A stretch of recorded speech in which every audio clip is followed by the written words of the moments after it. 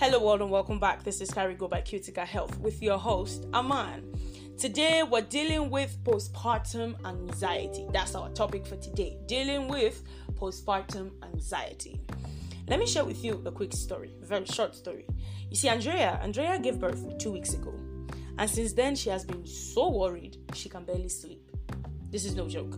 The worst part is that nobody takes her complaints seriously. Like, she complains, I feel this way, I feel that way, but nobody takes it seriously because everyone keeps telling her that new mothers are always anxious. You know, it's normal. It happens to just about everybody. But here's the thing. Andrea feels her anxiety is different. So, are you familiar with this scenario? Does this, affect you? Do you know someone who's been dealing with something like this? Well, if you do know someone like that, trust me, tell them they need to hear this because it's for them. Postpartum anxiety can be defined as a generalized anxiety disorder that takes place after childbirth and can last for up to a year after childbirth. Postpartum anxiety may also present with other forms of anxiety disorder such as obsessive compulsive disorder, also known as OCD. While anxiety after childbirth is normal, postpartum anxiety symptoms are usually severe enough to interfere with the mother's daily functioning.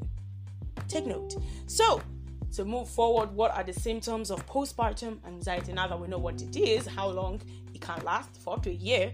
So, what are the symptoms of postpartum anxiety? So you can tell if this is what you're going through, if this is what your friend is going through. Yes, I'll give you a few. Postpartum anxiety presents with symptoms similar to general anxiety. Some of these symptoms include intrusive thoughts, tension and persistent worry, insomnia or what is known as inability to sleep, difficulty concentrating, avoidant behaviors, physical symptoms such as fatigue, shakiness, nausea, headache, dry mouth and irregular heartbeat, irritability, and last but not the least, panic attacks. Postpartum anxiety symptoms can be directed at different aspects. For some mothers, the anxiety is focused on their baby's well-being, if the baby is doing well or developing any illnesses. In such cases, mothers can go to check their baby's cots several times at night, checking to see if the baby is breathing well or to allay their fears of the baby choking. For some others, the anxiety will be directed at themselves, if they are good parents, breastfeeding properly, and so on.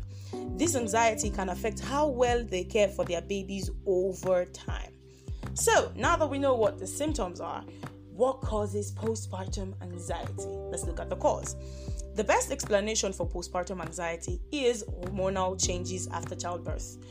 According to experts, decreasing hormones after childbirth triggers the feelings of anxiety in new mothers. Postpartum anxiety may also arise as a reaction to stressors, such as financial issues, dealing with one's new role as a mother, dealing with relationship changes, work uncertainty, and more. Women who have had a miscarriage or miscarriages, or they've had stillbirth, are more likely to develop postpartum anxiety than women who haven't. So, how can postpartum anxiety be managed? Of course, we have to look for a solution. That's why we're here. After addressing this problem, we need to look for a solution. So how can it be managed? Administering medication to new mothers is not advised, as it may be passed into the breast milk. However, there are several non-drug techniques you can use to reduce your anxiety. See, there's a solution. Number 1, try to get enough sleep. Discuss with your partner or family about taking shifts so you can get uninterrupted sleep. Trust me, you need all the rest you can get. Number 2, exercise. Exercise triggers the release of endorphins, which are feel-good hormones to help you feel better, feel good. Okay, you need more of those if you're dealing with postpartum anxiety. Number 3, cuddle your baby. This helps to release oxytocin, an hormone that can help to decrease anxiety. Plus, I think it relieves you. It keeps your fears at bay because your baby is closer to you. And number 4, talk to other moms around you. You will discover that you are not alone. Trust me. No matter the situation you are in, you are never alone. There's always someone out there who's going through something like that, and you can meet to discuss and just find common ground, okay? So talk to other moms around you. And last but not the least, ask for help. In severe cases, you might need the help of a therapist or licensed mental health professional. Don't be afraid, don't be shy, don't feel some type of way. Seek help. It's for your benefit and also for the benefit of your baby. I'll close by saying postpartum anxiety is the lesser known cousin to postpartum depression, but it is no less important.